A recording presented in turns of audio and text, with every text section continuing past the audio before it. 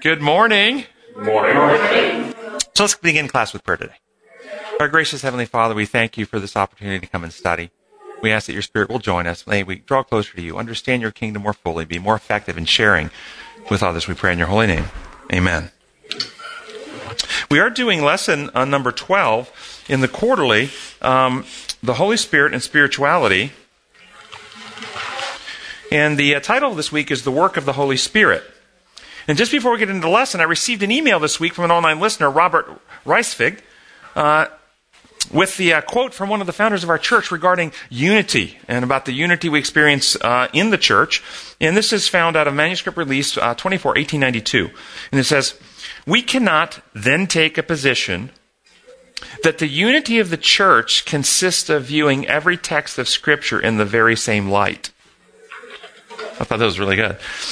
When, as individual members of the church, you can love God supremely and your neighbor as yourself, there will be no need of labored efforts to be in unity, for there will be oneness in Christ as a natural result. Isn't that brilliant? Yeah, I thought that was really good. And that's, of course, what we're talking about, God's love and how it transforms the heart.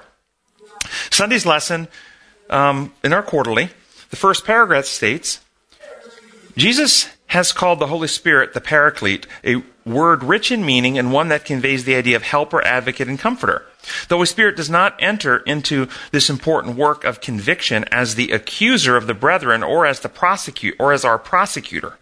He is sent by Jesus not to condemn us, but rather to help us see our need of grace. And isn't that well said? The Holy Spirit is not our accuser. Who is the accuser? That's correct, Satan. Now, what's the difference between an accuser and a convictor of sin? The Holy Spirit is to convict of sin, it says. What's the difference between an accuser and a convictor? It's one of motive, if you think about it, and purpose. The accuser wants to, if they accuse to the sinner themselves, accusing you of something, the reason they accuse you of something is to manipulate you with guilt, to get you to feel bad, to pull back, to get something, to get some action out of you. So they accuse you, if they accuse you directly. So one way people accuse is to accuse the sinner themselves to get them to do something, primarily with guilt and shame. The other is the accuser will accuse you to others to get you in trouble, to prove you are deserving of punishment, that you're not worth a certain position, to get others to take action against you. That's what the accuser wants. To somehow either injure you in your own mind, to cause you guilt and shame and pull back, or to get others to somehow take action against you. That's what the accuser does. Conviction, though, is brought to the heart and mind of the person who is in the wrong for the purpose of converting, healing, restoring, and saving the person. To get them to realize, hey, this isn't working. This is unhealthy. You know what? I need a change. And going to, of course, Christ for the power and the wisdom to change. There's a great distinction between accusing and convicting. Second paragraph says, only a comforter will be received as a helper. It is a great tragedy that Christians, however well-intentioned, often approach sinners with an accusing spirit rather than a helping one. If we go around pointing out sin in the lives of other people, then we do something that Jesus has not called us to do. After all, who are we to point out sin in others when we are hardly sinless ourselves? You agree, disagree? Why do people do this, become accusers? And I think the context here is accusing others, pointing out their sin in accusatory ways. Why do people do this? What would cause people to do this? Yes. Sometimes anger in your life, maybe you're angry at a situation, and the reason I speak from experience, I did this last week. Somebody blew off a gun at 11:30 at night, a very loud gun. It was my next door neighbor, and I went over there, and I was not convicting, I was accusing. I was mad, and I should have waited. Okay, well, wait a second. Let's take this example you gave, because they actually shot the gun, and you said you went over and confronted them about it. I did. Now, the next day I waited till... But is that an accusation? Well, the way I did it was very not particularly Christ-like. I would suggest there's a difference between dealing with objective reality and then accusing people. Oh, I see what you're saying. Yeah. Okay. Hey, you just shot a gun off at 11 o'clock at night. What were you thinking? Were people sleeping around here? I don't see that necessarily as an accusation. That's just an observation of fact and helping inform them of consequences to their behavior that they may not be aware of in the community. And I did apologize. I gave a note, but I know that it seems like in accusing, its emotions get all tangled up in it. I would think there's a lot of truth in that. People can accuse. One reason I think you're probably trying to allude to is when we see the fault in others. Jesus actually mentioned, take the beam out of your own eye before you get the speck of your other eye. In other words, you're accusing other people of having a problem that you have in your own life. And in psychiatry, we call this projection. You take your own stuff and you project it on anybody else and you attack them for it. And their problem may be 1% of what you're struggling with. So one is an immaturity to deal with one's own self and look in the mirror, and you have some part of your own self you're not at peace with. Your own conscience is convicting you, but you're not mature enough to own it, and so you're denying that you've got that problem, but you're not at peace with it. You're uneasy with it. And then when you see somebody else doing it, you take all your frustration and anger out on that other person, and you accuse, and you attack. To develop itself. Yes. By the meaning of it. Yes, exactly. Yes. Well, maybe the accuser wants you to change without you being wanting to change. Just what you just have to change to fit in versus to have a conviction or be aware that you need to change, that it's your choice versus they're forcing you to. Yes, and so what causes people to want to use those methods of pressure to force people into conformity? If you remember the moral decisions and the level of moral development, people at level 4 and below are rules-oriented, impose laws, not design law stuff.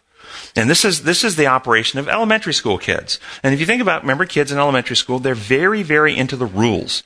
And if you break rules, what do you have a lot of in elementary school? Tattletales.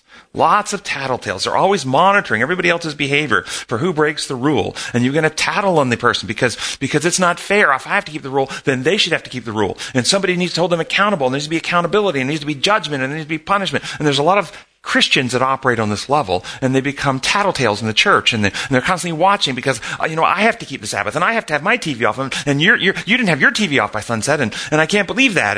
And instead of having an attitude of love and understanding how reality works, it much more becomes monitoring of behavior. And they believe that God operates that way too. Yes, they do.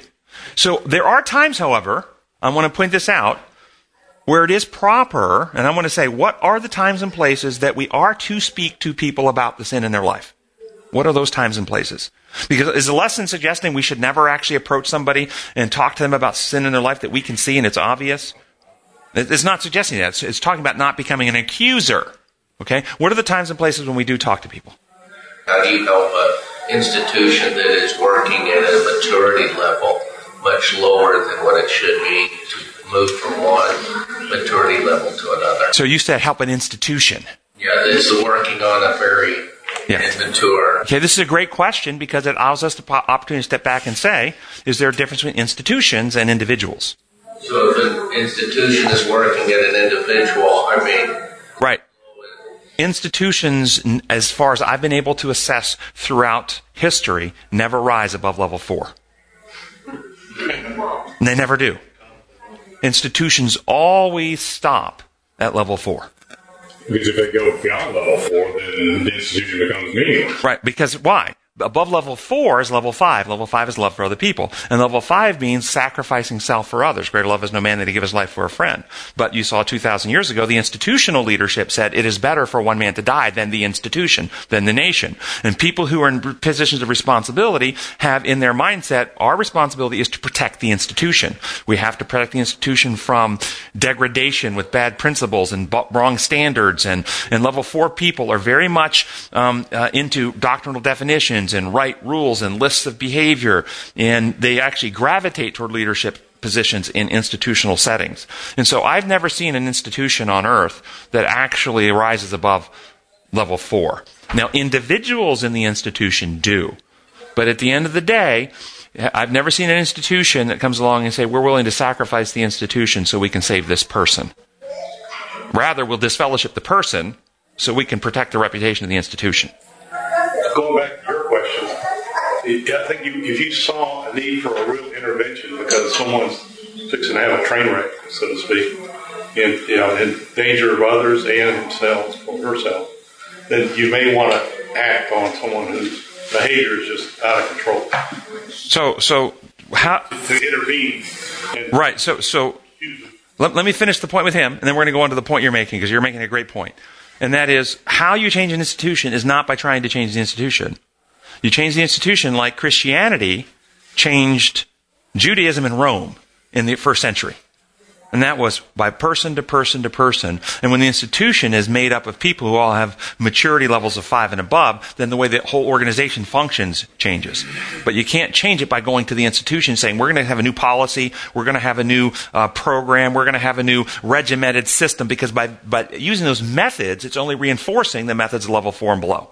So it only happens by changing hearts and minds. And that's why that's the whole mission of the church. The church is organized to come together so we can have resources to go out and reach individual people. So, now, to the question, what are the times and places that we actually do speak to somebody about sin in their life, that we see it? As I was thinking about this is what I came up with, and that is, it's only when we have a legitimate, loving, relational responsibility to that person. A legitimate, loving, relational responsibility to that person. So, parents to their children. And you see your child doing something that's sinful, you have a responsibility to intervene, discipline, counsel, talk with. But if you think about your parent relationship to your child, and you see a child in sin, you're not going to accuse them, to condemn, to embarrass. You actually want to protect their reputation. You want to steer them away from what they're doing because you see they're destroying themselves. So the intervention is not one of accusation. It's counsel and wisdom and perhaps discipline. Siblings can talk to their own siblings. There's a relationship there. Friends, a genuine friend can go to a friend and say, hey, you're my friend and I see what you're doing is hurting yourself. You're warping your character. You're searing your conscience. You're destroying your marriage. You're hurting yourself. I love you too much to stand by silently while I see this going on. A doctor and their patient. I can tell you with a lot of my patients, they're doing things that are destructive or being tempted to do destructive things, and I counsel them and try to point out why it's harmful to them for doing these things. And there's a responsibility I have to do that for them. And then perhaps, I think there are times, a church member with a concern for the welfare of others in the church. But here's a counsel from 1 Thessalonians 1:66. I have seen the great sacrifice which Jesus made to redeem man. He did not consider his own life too dear to sacrifice. Jesus said, love one another as I have loved you. Do you feel when a brother errs that you could give your life to save him? When you see a brother in the church erring, do you feel you would give your life to save him? If you feel thus, you can approach him and affect his heart. You are just the one to visit that brother. But it is a lamentable fact that many who profess to be brethren are not willing to sacrifice any of their opinions or their judgment to save a brother. There is but little love for one another. A selfish spirit is manifested. You see, they're not even willing to sacrifice their opinion to approach the brother. They want to approach with condemnation, and that's when you shouldn't do it. It's only if you have that love that you're willing to reach out. So there's a place. Third paragraph. It says, we are his witnesses, not his prosecutors. We are called to be witnesses of his redemptive power, not to condemn others for their wrongs. In trying to convict other people of their sins, we assume a work that is not ours. It is the work of the Holy Spirit. What is the difference between a witness and a prosecutor?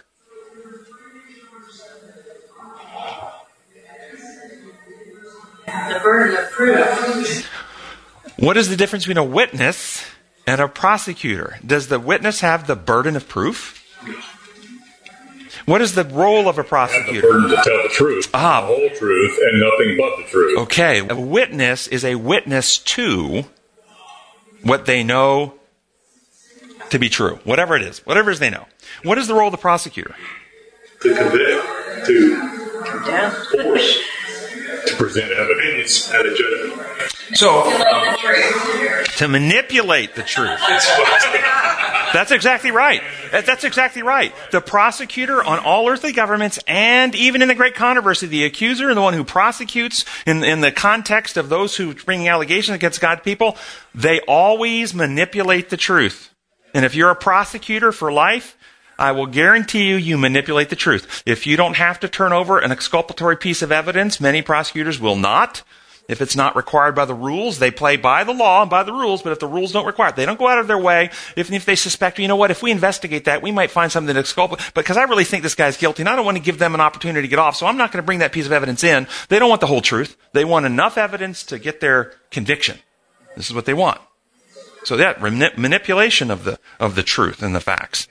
Yes? The defense attorney does the same thing. Of course they do. For the evidence that gives them innocence. The defense attorneys in human systems. Right. In the eternal reality, though, that's not true. It is in the end, it will be an absolute, complete, 100% revelation of all true reality through all history. That's what's exculpatory.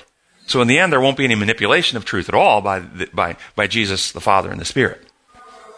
But on earthly systems, you're right. What are we as witnesses, though, in the church to be witnessing about, or should I say, on whose behalf are we to be witnessing? Jesus? Yes, absolutely. We are not to be witnesses of other people's sins. Is that what Jesus called us to witness? I call you to witness to the sins of others. How many think that's their role? I got to testify to the sin that I found out. But we're witnesses of God's character, kingdom of love, and that is not just a verbal testimony. We witness by our practices, how we live. So what is the difference between a witness in the church at the 7 levels of development? So level 1, reward and punishment. They witness that we must obey God or God will punish. God is offended and angry if we do not obey, and only Jesus' life would satisfy his offended holiness and wrathful response. So you better claim the blood of Jesus or God will punish. This is what we witness to. Level 2, marketplace exchange. God rewards those who obey, and if you do the right rituals or worship on the right day or pray the right prayer for 30 days, then God will reward you with health and wealth. But if you don't get your reward. And if you do sin, God will make you poor and sick. Do you think that I'm kidding about this? I have many patients that come to see me. Why did God give my child cancer? What sin did I do that God is punishing me? Social conformity. God is fair and will only punish exactly what people deserve. You can trust God to get it right. Level 4, law and order. God's law was broken, and the law requires the death of any lawbreaker. God killed his son to uphold the integrity of the law, and all who accept the legal payment of his son, God won't have to execute. But if you refuse the payment, God will not only execute you, but torture you as much as your sins deserve before he kills you. This is level 4. This is the most common view in Christianity, and it's the predominant view in most of the churches in this community. Level 5, love for other. God loved us too much to let us go, so he sent Jesus to prove his trustworthiness and win us back to a love relationship with him. But if we refuse, God won't inflict punishment. He will let us go, and when the life giver lets go, we die, and God will be sad. Level 6, principle-based living. God does love us and sent his son to win us to trust, but to also fix the terminal condition that Adam infected the species with. All who trust God will not only be reconciled in heart, but be transformed and conform back to God's original design and live in harmony with God and his protocols for life. All who refuse die a terrible death as a result of unremedied sin in their lives. And level 7, friend of God. God knows, a friend of God, they know that God not only loves us and provides a remedy through Christ, but has worked through Christ to secure the entire universe. All things in heaven and earth are reconciled to Christ at the cross. With that in mind, consider this quotation from a book you might have heard of called The Great Controversy, page 36. It's quite profound. As you go back with these perspectives, these 7 levels, and go back and read some of those writings, it's really mind-boggling. But this is page 36. We cannot know how much we owe to Christ for the peace and protection which we enjoy. It is the restraining power of God that prevents mankind from passing fully under the control of Satan. The disobedient and unthankful have great reason for gratitude for God's mercy and long-suffering in holding in check the cruel, malignant power of the evil one. But when men pass the limits of divine forbearance, that restraint is removed.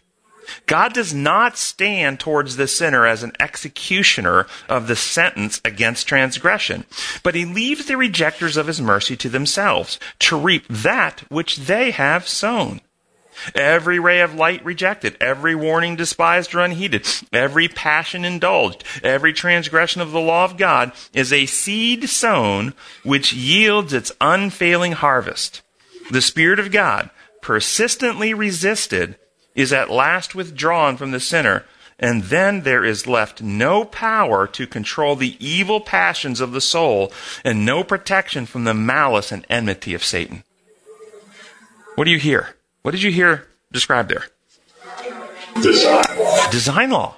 Did you hear God uses power? How does God use power? To restrain and hold back evil. That's exactly right. Why does pain and suffering and death come upon the wicked? Why does it come? Because he's holy. They're separated from God. Because God respects their choice to not be in their life, if that's what they insist on. And he is the source of all that's good and all that's healthy and all that actually lives. God is the source of life. What moral level was being described by Ellen White in this passage? Level 7. This is level 7. Exactly right. This is not imposed law. This is design law. Exactly. Fifth paragraph says, the idea here is not that the Spirit will list specific erroneous acts. Instead, he goes to the most fundamental sin of all. Think about this, guys. The most fundamental sin. Fundamental means basic, okay? Unbelief in Jesus Christ. Our deepest misery and alienation consists not in our moral imperfection, but in our estrangement from God and our refusal to accept the one whom God has sent for the purpose of rescuing us from this condition. There's a lot of good in that paragraph. And they actually quote the reference, John 16:9, which states the Holy Spirit comes, quote, in regard to sin because men do not believe in me, unquote. There's a Bible reference for this idea that the fundamental sin is not believing in Christ. Is the most fundamental sin not believing in Jesus? Is it? James 2:19. Read it. You say you have faith, for you believe that there is one God. Good for you. Even the demons believe this, and they tremble in terror. So James 2:19, the devils believe. It matters what Jesus you believe in. So what about in heaven? Did the angels in heaven fall because they did not believe in Jesus? Did Adam and Eve fall because they did not believe in Jesus? I trust him. So, is the issue when we say don't believe in, is the issue don't believe in his existence, don't believe in his position, or don't trust him? Is that the issue? Don't trust him. Okay. So, is that what the lesson is referring to, that maybe that they don't trust Jesus? Well, let's use that then. What if somebody doesn't trust Jesus? In fact, they don't even call him Jesus. They call him Joshua, or Emmanuel, or El Shaddai, or Elohim. Or maybe they call him the Great Spirit, or the Supreme Being. But the one that they're worshiping has the character like Jesus. Is it the name that they use that's important, the syllables that come out of their mouth? Or is it the character of the one they worship that's important? Wendell quoted out of James 2, the demons believed in Jesus, and every time one of the demons talked, pretty much when Christ was around, they would say things like, we know who you are, Son of the Most High God, have you come? You know, right? Did they not believe in who he was? Or did they believe? Does that mean because they believed this was the Son of the Most High God that they were saved? Didn't they ask, have you come to torment us before our time? Yes. What kind of Jesus did they believe in? Exactly. There you go. Jesus himself said in Matthew 7:21-23, he said these words, not everyone who says to me, Lord, Lord, will enter the kingdom of heaven, but only he who does the will of my Father who is in heaven. Many will say to me on that day, Lord, Lord, did we not prophesy in your name? Notice, this is not in the name of Buddha. This is not in the name of Hare Krishna. This is not in the name of Muhammad. They're doing this in the name of Jesus. These are Christians. And in your name drive out demons and perform many miracles. Then I will tell them plainly, I never knew you. Away from me, you evildoers. To whom are these people praying? They're praying to Jesus, yet they're not saved. Why? Because they conceive of God in Jesus in a different character than what Jesus actually revealed. They don't know Jesus, and thus they might use the name Jesus, but they're not actually followers of Jesus. How about Jews that love the Father, but either don't acknowledge or they reject the Son? Brilliant question. Brilliant question. And how about the Buddhists? And how about the Muslims? And how about the pagans? How about all those people? Well, is the most fundamental sin not believing in Jesus? So we do not trust Jesus. So let's read the last paragraph and keep this kind of discussion going. He really is. Let's keep this discussion going. It says, the fundamental problem of all sin is that we do not believe in Jesus and thus reject the only one who can save us from our sin and guilt. Thus, the sin that puts self at the center of things and refuses to believe the Word of God. Only the Holy Spirit can open the hearts and minds to our great need of repentance and of the redemption that is found through Christ's death in our behalf. True or false? What do you think? It depends on what you mean by the words. If we mean by believe, trust in, if we mean by believe, you must accept, come to the cognitive awareness of, accept Jesus and say those words, then that's not what it means. So let's see if we can give examples. Can any human being be saved? Any human being in all universal history after Adam's sin, can any human being be saved without the life, death, and resurrection of Jesus Christ? No. No, not possible. The impossible. The life, death, and resurrection of Jesus Christ was a requirement for the salvation of any human being. We all agree. Okay? And why was that the case? What was it that Christ provided that without human beings couldn't be saved? And the Bible teaches two primary things. One was he revealed the truth that destroys lies and wins us to trust. And two, he provides a new humanity. He destroyed the infection of fear and selfishness that Adam put in humanity and developed a perfect human character that he offers as a free gift for all who accept it.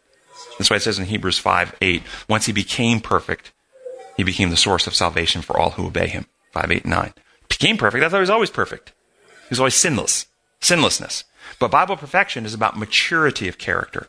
And Christ actually had to develop a mature human character by the exercise of a human brain, making choices with the human will to say no to selfishness, to say no to temptation, and to say yes to love, to develop a perfect humanity.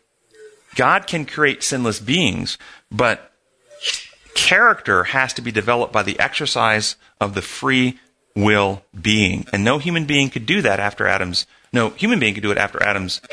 sin, except Jesus came and did that which we could not do. So, the first question, nobody can be saved without the life, death, and resurrection of Jesus.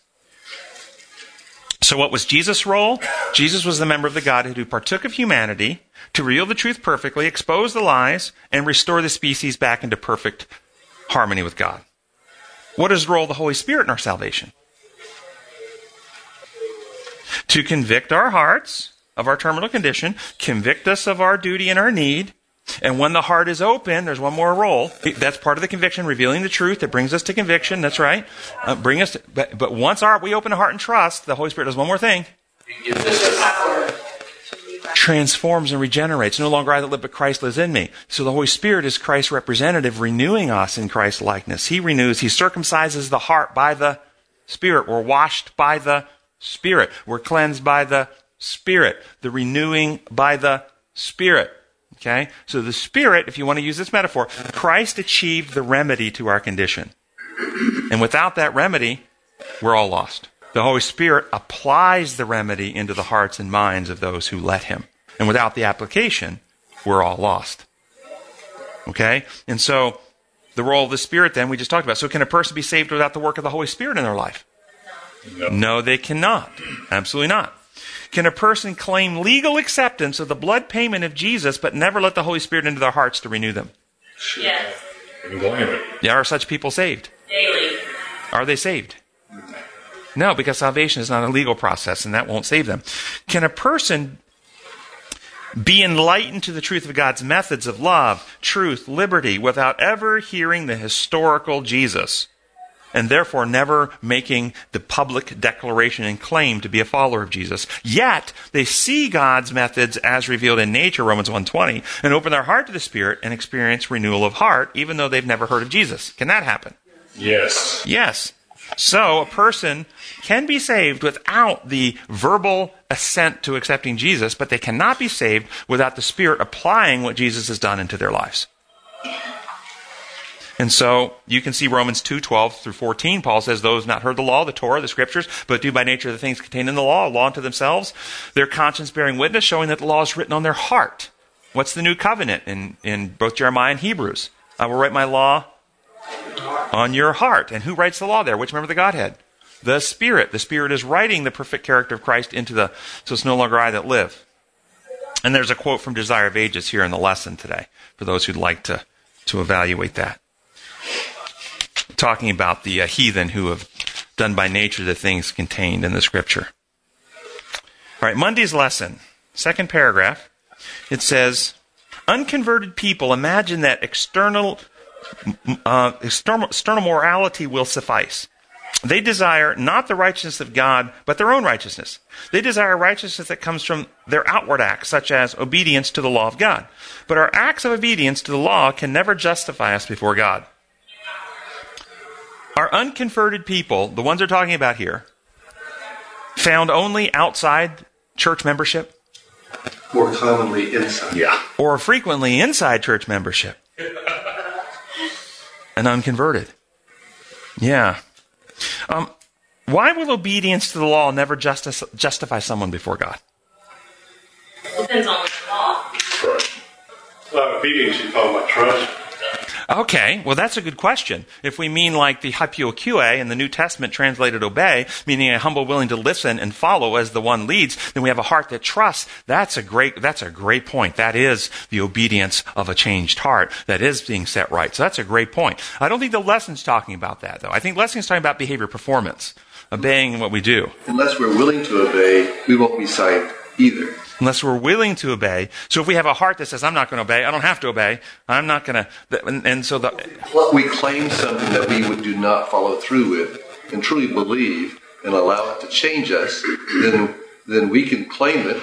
So maybe we should ask this question. What does it mean to be justified before God? Talking about the works of the law cannot justify you before God. What does it mean to be justified before God? Set right. Live right. To fix the sin. I like what you said. Set right, live right, fix the sin problem. When Jesus was talking to Nicodemus, did he say, unless a man is justified, he cannot enter the kingdom of heaven? What did he say? He's born again. Unless a man is born. Now, is being born again the same thing as justified? It depends on which moral level of development you're at. If you're level 4 and below, law and order, it is not. If you go to the penal substitution theologians who are operating primarily at level 4, what you will get from them as justification is this. So when you accept the legal payment of Jesus in your behalf, in heaven, God declares you to be righteous even though you're not. As far as the legal accounting mechanisms in heaven work, you are now considered and declared legally righteous even though you're still unrighteous. That is level 4 thinking. It's hilarious. It's a legal problem in their mind. That is not being set right. That is not even what the Bible teaches. That's all an infection. I saw several hands. So go ahead, and we're going to come back to what the justification is in reality. Yes? The big thing is when you view God, whether it's your doctor or your flight instructor, as long as you're under their tutelage and being under their care, and if this guy's going to work with you, the doctor's going to work with you, it's you say, hey, I can land on aircraft carrier without the instructions, we're going to crash and burn. If we ignore what our doctor's saying, we're going to die of our cancer or infection. So as long as we have that relationship, Jesus doesn't lose anything. So both examples you gave are dealing with design laws of physics, laws of health, how reality actually functions. You deviate from those laws, there's always inherent consequence that is destructive to the deviant. The ruler who creates the laws and sustains the universe on those laws doesn't have to use his power to inflict the punishment if you land a plane into the side of the aircraft carrier instead of on the deck. Okay, you crash into the side. The universal ruler doesn't have to take an action to bring it's inherent, built in. And this is why God's laws never change. Because to change God's law, for one jot or tittle of the law to change, the whole universe would come undone. Because these laws are what God has built reality to function upon. Yeah. May I read something out of Acts of the Apostles? There are those who profess holiness, who declare that they are wholly the Lord's, who claim a right to the promises of God while refusing to render obedience to his commandments. These transgressors of the law claim everything that is promised to the children of God, but this is presumption on their part. For John tells us that true love for God will be revealed in obedience to all his commandments. It is not enough to believe the theory of truth, to make a profession of faith in Christ, to believe that Jesus is no impostor, and that the religion of the Bible is no cunningly designed fable. He that saith, I know him, and keepeth not his commandments, John wrote, is a liar, and the truth is not in him. But whosoever keepeth his law, in him verily is the love of God perfected. Hereby we know that we are in him. He that keepeth his commandments dwelleth in him, and he in him. So what does it mean? Now you read the text. That's great. We heard the words. The key is, what does it mean? We have to be in union with God. Okay, in union with God. Great. What's it mean regarding the obedience portion of the commandments? What's it mean? It's a natural outworking of who we are. So can we make a checklist of what it looks like? Or if we're obeying God in union with his principles, that our behaviors may actually vary depending on the situation. As love would dictate. As love would dictate in fulfilling God's purposes. Or as maturity. What we seek is God. Does the circumstance dictate the action? So a parent who loves their child, does the parent who loves their child only and always hug, praise, and give kisses? Does the parent perhaps sometimes do something the child might think is quite torturous? Maybe stick them in an ice bath if they got a fever of 106. Might the parent do that? And might the child think, why are you torturing me? This is horrible. Might a parent give vaccines to a 2-year-old? Might the 2-year-old go, thank you? Or might the 2-year-old go, why are you torturing me? Does the circumstance dictate what love does? Now notice all the actions we're describing are always in harmony with how design laws work to bring healing, to bring restoration, to do protection. But do the actions change based on the need? Does a parent treat the child with leukemia the same way they treat the child without leukemia? They treat them differently. Why do they treat them differently? Their needs are different. But the laws that govern their health are not different. They're the same laws. The paradigm that we're sharing, though, is not shared by everyone. It is exactly right. It's not shared by everyone. And thus, when you read that, I will tell you, a lot of people that I know historically have read that very passage, and they use it in an oppressive way, and coming back with, here's all the things you must do and not do. You must obey. You must behave this way. The bottom line is, though, when you say the commandments, if you love, you will keep my commandments. Well, what did Jesus say all the law hang upon? All law hangs upon 2. What are the 2? Love the Lord. Love the Lord your God with all your heart, mind, soul, and strength, your neighbor as yourself. All law hangs on this. So the commandments, the primaries, are these 2. All the others are secondary. Let me ask you this. Can I command you to love me? Can love be commanded? But wait a second. If you love God, you obey his commands, and his commands are to love, but you can't command love. How's that work? You see, we have to elevate beyond level 4. If you stay at level 4, there's a contradiction and you get stuck. Once you move beyond level 4, though, it would be like somebody commanding you, if you want to be healthy, you must breathe. Because the law of respiration requires that you breathe. Why do you have to breathe? Because that's how life is built, and it's the only way to be healthy. And when you understand the actual law, then there's not a problem to breathe. We want to breathe. It actually feels good to take a breath of fresh air. Oh, that feels really good. It feels bad to be in a room that's stale with old, nasty air, doesn't it? And you get outside in fresh air, and it feels good. When you understand how love works, it feels good to obey. One step farther, Tim, in Galatians 5, it says that the fruits of the Spirit, when you add all of those up, at the end of it says, against such there is no law. So that would be at level 7, where you actually got there. You're getting to that point where you've applied the remedy. And this is why, for instance, Rahab, if you were one of the 2 spies sent in by Joshua, Rahab, now put it in context. You are an ISIS terrorist in America today. That's who these people were to the people in Jericho. They were coming in to overthrow and destroy everyone in Jericho. That's what they were coming to do. So if you're a citizen of Jericho, you have the TSA watching out for these illegal aliens that are trying to invade your society, and you want a wall up to protect you. But the wall will come tumbling down, we know that. But you want that really, really, really beautiful wall up to protect you from these illegal aliens that are coming to do terrorist attacks against you and genocide against your whole people. Now, you're one of the two, that's who you are. And you're one of those two spying out the land. And security forces have gotten wind that you're in town. And the FBI, the Homeland Security, they're hot on your trail. And so you're hiding now under the flax in the roof in Rahab's house. And they're knocking at the door. And as they're knocking at the door and you're praying, are you praying, God, please, please help Rahab tell the truth?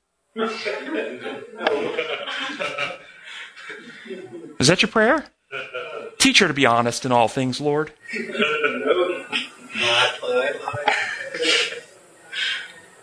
Seriously, think that through. Now, where do we find Rahab in Hebrews? The book of faith. We do find her in the book of faith. Absolutely, because that's said in Hebrews. Meaning and what is she noted for? What action? She's noted for that and one other thing. The lineage of Christ. Here's this prostitute that lies in the hall of faith. But is she obeying? Or disobeying? How do we understand this? Thou shalt not bear false witness. The commandment is clear. If you read Ellen White quote, she says, any form of deception, any action intended to deceive is a breaking of the commandment. Hebrews 11 doesn't commend her for lying. No, but she's not condemned for it anywhere either, is she? There's no condemnation for her lying anywhere either. Why is that? Here's why. If you understand the reality, Rahab put her life on the line to protect others. She exercised a faith in God, and she was willing to sacrifice herself to protect those other people. She recognized there was God's people were the true people. She wanted to align with them. And by the way, there's another bigger story here for those who are willing. What do you think would have happened if all the people of Jericho would have taken Rahab's position? The whole city would have come out and said, we recognize that your God is the right God. We want to follow him. We want to humble our hearts, and we want to join your people. What do you think would have happened? Would they have been slaughtered? Or they would not have been. Rahab and it wasn't just Rahab, it was her entire family. Everybody that was in her house was brought into Israel and became part of Israel. Okay, this is a bigger lesson. Yes? You remember the backdrop. If the Israelites had not been so lack of faith, they wouldn't have this extra 30-some years of wandering. And people would not have been as callous. Number two, I'm not sure if they really were supposed to send spies in. I'll have to review that again. But these spies should have been, won't be like Jonathan as armor. Either God will protect us or we'll die as martyrs. They put this lady in a bad position. Luckily, God worked with her despite them putting their lack of faith. So back to the topic. I agree with everything you said. Back to the topic. What does it mean to be justified? And I really want you to, because we are so indoctrinated in this false legal justification idea, a declaration even though you're not. It is just the real justification. Brought back into harmony with God. Having your heart set right with God. What's the natural state of our heart according to Scripture? Enmity to God. That's the natural state. We are against him. We're distrusting of him.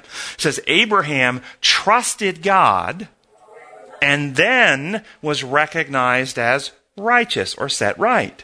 What came first? His trust in God. His heart that distrusted was changed to a heart that trusted, and then God recognized him as being right or set right. That's what justification is. The heart being changed, not a record book being changed. Now, a medical record in heaven, the record of your life history, the record of what's transpiring inside your heart, mind, and character, the record of sinfulness is there, just like the record of pathology as cancer is growing and we do the MRI, we have the record of the pathology. And so when you partake of the remedy, the records show how sick you were, the records show here's where you partook of the remedy, and the records show that the cancer has gone into remission. The records show that we were sick with sin. The records show that we trusted God and we opened the heart and the Spirit came in and took what Christ has achieved and reproduced it us. We are set right and the sin goes into remission. Without the shedding of blood, there's no remission of sin. We're changed in the inner man. That's justification, followed then by sanctification, the cleaning up and healing. Yes? The lesson says, as the heart gets healed, the fear dissipates and hope in Christ takes its place. Yes, exactly. As you come to know him, that's exactly right. The primary motive of sin is fear. It's fear. Fear of rejection, fear of abandonment, fear of punishment, fear and guilt. I mean, these are the primary motives. Love casts out all fear. But we don't receive the love until we come to know God and trust him enough to open the heart. When we open the heart, Romans 5:5, he pours his love into our hearts. And we're changed by that. There's a quote. I'm not going to read this whole quote. It's out of Signs of the Time, March 25, 1897. It's in the notes for those who want to get the notes. I'll just read the one sentence out of it, talking about Christ's incarnation. It's a mystery in coming to earth and so forth and so on. And it says, his sufferings perfectly fulfilled the claims of the law of God. His sufferings perfectly fulfilled the claims of the law of God. Do you immediately have understanding of that? Or is it like, whoa, what does that mean? Claims of the law of God. Level 4 people? The law claims the life. The law the death penalty must be paid. No. How do you understand God's law? Do you understand his law? There's the protocols upon which life are built, the foundations of reality. And then what does this law claim? It claims this is how life works. Okay? And it was only through his sufferings that he was able to eliminate the deviation from the design and restore the design, put the law back where it belonged. That's why. This is what the law claimed. This is how life works. And Christ revealed it and achieved it.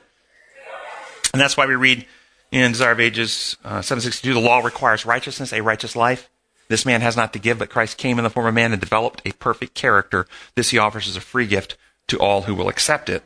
And then I love this quote. It's out of That I May Know Him, page 78. The Lord Jesus loves his people, and when they put their trust in him, depending wholly upon him, he strengthens them. He will live through them, giving them the inspiration of his sanctifying spirit, imparting to the soul a vital transfusion of himself. Isn't that awesome? That's what happens. You're one to trust. As we talked about earlier, you open the heart, the Spirit takes what Christ has achieved, and it's no longer I that live, but Christ lives in me. And this is what it means to be covered by the robe of righteousness. To be covered by the robe of righteousness is not a covering over a corrupt and sinful heart. It is a partaking of Christ so that Christ is reproduced within. That's why when the Father looks at those who are covered by the robe, he sees Christ's righteousness because Christ's righteousness is infused into the heart character of the believer. I guess one of the ways that I guess has changed my thinking looking at the robe of righteousness is that because your heart has been changed, you're no longer a slave, you're called a son, and therefore the king looks at you and like, oh no, this is more fits you. The robe of righteousness, because your heart has been changed by Christ, that you receive the robe is a telling of your I guess kingship or your belonging to his family. You belong as son, as heir of his throne. So in the Bible there are many metaphors. Yeah. One of them is the robe of righteousness. It's a metaphor. What is the reality behind the metaphor? Sanctification. And being identified as one of his children. So you being identified by the person in charge as one of his children. So I identify you, that means you have the robe. The robe is representative of legal status as an adopted person of this house, like the seal in the ring. And because of that, now you're legally identified as an adopted child. No.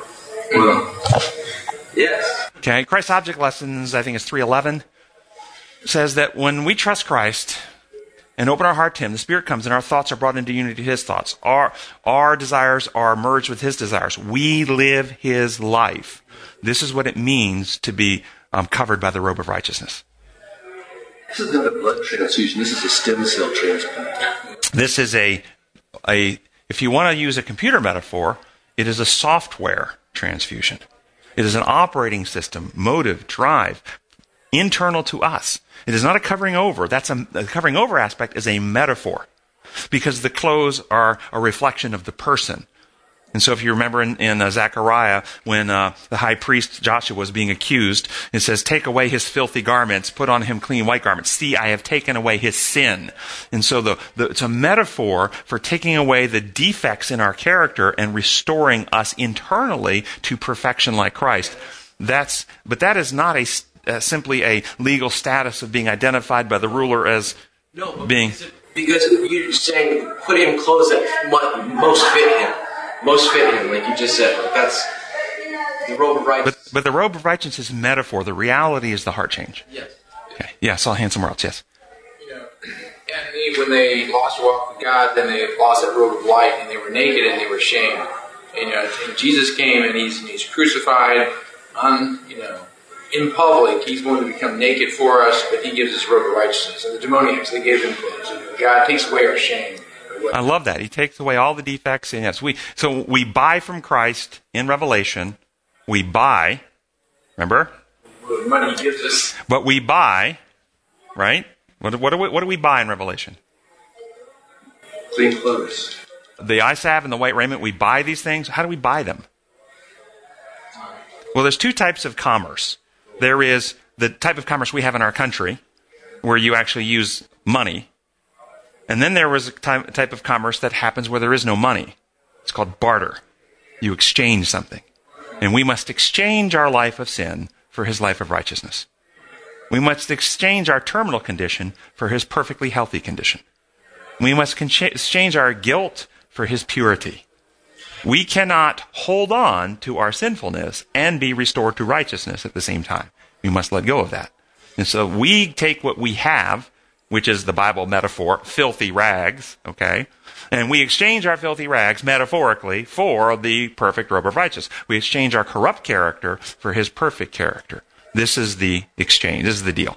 Okay? Now, in Monday's lesson, it says the righteousness that is demanded by the law is fulfilled by Christ. And it demands righteousness for the same reason that the law of respiration demands that you breathe. Because it is exactly how life is constructed. And if you don't have it, you can't live. He goes on to say, now Jesus lives to intercede for us, and he applies the merits of his death in our behalf because we do not have the righteousness needed for salvation. When you read that, did you go, okay, I understand what that means? Or did you go, that's confusing? It applies the merits in our behalf? Well, first off, what are merits, and where does it get applied? Well, what law lens are you looking through? Lens 4 and below of the developmental level, or 5 and above? Level 4 and below, merits equals, and those people, they'll tell you, merits equals the credits, the points, the payment, the righteousness, the blood, what Christ has done. It's some legal consequence that he's achieved by giving his perfect life, and those are his merits. Under the healing model, the design law, merits are the actual perfect character, the traits of character that he developed. That's what he achieved. Under the penal law, the merits are presented to God to earn favor. And I've got lots of quotes and lots of writings where people talk about, under the Catholic view, Jesus is in heaven during the Eucharist offering his sacrifice. And the Protestants argue, no, it's his sacrifice happened 2,000 years ago. When we confess our sins, he goes to the Father, offering his merits to remind him of the sins he's already paid for 2,000 years ago. But he's offering his merits, you see. Okay, so in the legal view, he's offering the merits to the Father to earn favor or forgiveness or points. Under the healing view, the merits, the character of Christ, is presented to us to win us to trust, to dispel the distrust and distorted ideas about God. Under the penal view, it's offered to earn pardon, offered to the ruling magistrate to earn the pardon. The payment's been made, you now need to pardon. Under the healing view, it's offered as a remedy to cure our hearts, to transform us, to us. Under the penal view, it is applied into the legal justice record-keeping system, the record books in heaven. In the design view, his merits are applied in us, that we actually become partakers of the divine nature, as Peter says. And that's where the merits are applied, here, in us. So here's a quotation from one of the founders of our church. Consider how you most frequently understand this, and how would you explain it to someone who's coming to you to argue with what we teach? This is how to lift him up, page 320. The world's Redeemer possessed the power to draw men into himself, to quiet their fears, to dispel their gloom, to inspire them with hope and courage, and enable them to believe in the willingness of God to receive them through the merits of the divine substitute. As subjects of the love of God, we ever should be grateful that we have a mediator, an advocate, an intercessor in the heavenly courts who pleads in our behalf before the Father. How do you explain that? Separating us from him. This is a common one that you will get from people who have the view he's in heaven pleading the Father, because if he wasn't there pleading the Father would be required by holiness and justice to use his power to punish sin, and he's there offering his merits as our intercessor, as our advocate, and as our mediator before the Father. You've heard this? And what kind of picture of God does that give you? Satanic. That's exactly right. You notice she actually doesn't say, pleading to the Father to turn away his anger or wrath. She doesn't say that. That's all read into it. She actually says pleading before the Father. To see if this quote gives any additional insight to how we understand the previous one. This is a second manuscript release, page 37. While Jesus, our intercessor, pleads for us in heaven. Okay, so I think we're pretty close to the previous one, because the previous one says, grateful that we have a mediator, an advocate, an intercessor in the heavenly courts who pleads in our behalf before the Father. And this one, Jesus, our intercessor, pleads for us in heaven. So I think we can say these are functionally pretty close things going on here. Everybody with me? So while he's pleading for us in heaven, notice these next things that's happening. The Holy Spirit works in us to will and do of his good pleasure. All heaven is interested in the salvation of souls. Now, would all heaven include the Father? If God is for us, who would be against us? God was in the Son, reconciling the world to himself. For God so loved the world, he gave his own. We got lots of scripture. God is for us. So do we have the idea? And Jesus in John 16:26 said, I will not pray the Father for you. The Father loves you himself. So if we have Jesus praying the Father to get him to be merciful, gracious, and kind, we're contradicting what Jesus said he was actually going to do. So we're going against Jesus' own words. So what do we understand here? Did it give you insight? He's intercessing, pleads for us, the Holy Spirit works in us. What's going on? Yes? Even though they're very focused on the legal model, there's a jury and there's folks in the audience, and the good news at the very end, everyone's unanimously agree that this person has accepted Jesus. Yeah, throw the whole jury thing out. Just throw it out. Throw the whole jury thing out. That keeps you stuck at level 4. Don't even use that metaphor. It's level 4. That's level 4. Terrible. Throw it out. Throw it out, George. Jesus, we're allowed to transform ourselves to be more like him. Okay, what did Jesus say about in John 16 when he said, the Spirit of truth will come? When he comes, he will guide you into all truth. He will speak on his own, or he will not speak on his own. He will speak only what he hears. What did Jesus say? He will speak on his own, or he will not speak on his own. He'll speak only what he hears. Who do you think the Holy Spirit is listening to? By the way, for those who don't know the scripture, it says he will not speak on his own. He will speak only what he hears. So if the Holy Spirit is speaking only what he hears, who is the Holy Spirit listening to speak to us? Jesus. Oh, so Jesus is before the Father pleading in our behalf. To whom do you think he's pleading? Who are the ones who doubt the goodness of God? Who are the ones who are consumed with guilt and think they're so sinful that God could never love them and they deserve to be punished? Who are the ones that don't understand that God loves them so much he sent his only begotten Son? Jesus is in heaven pleading. And he's doing it before the Father because he's carrying out the Father's purposes.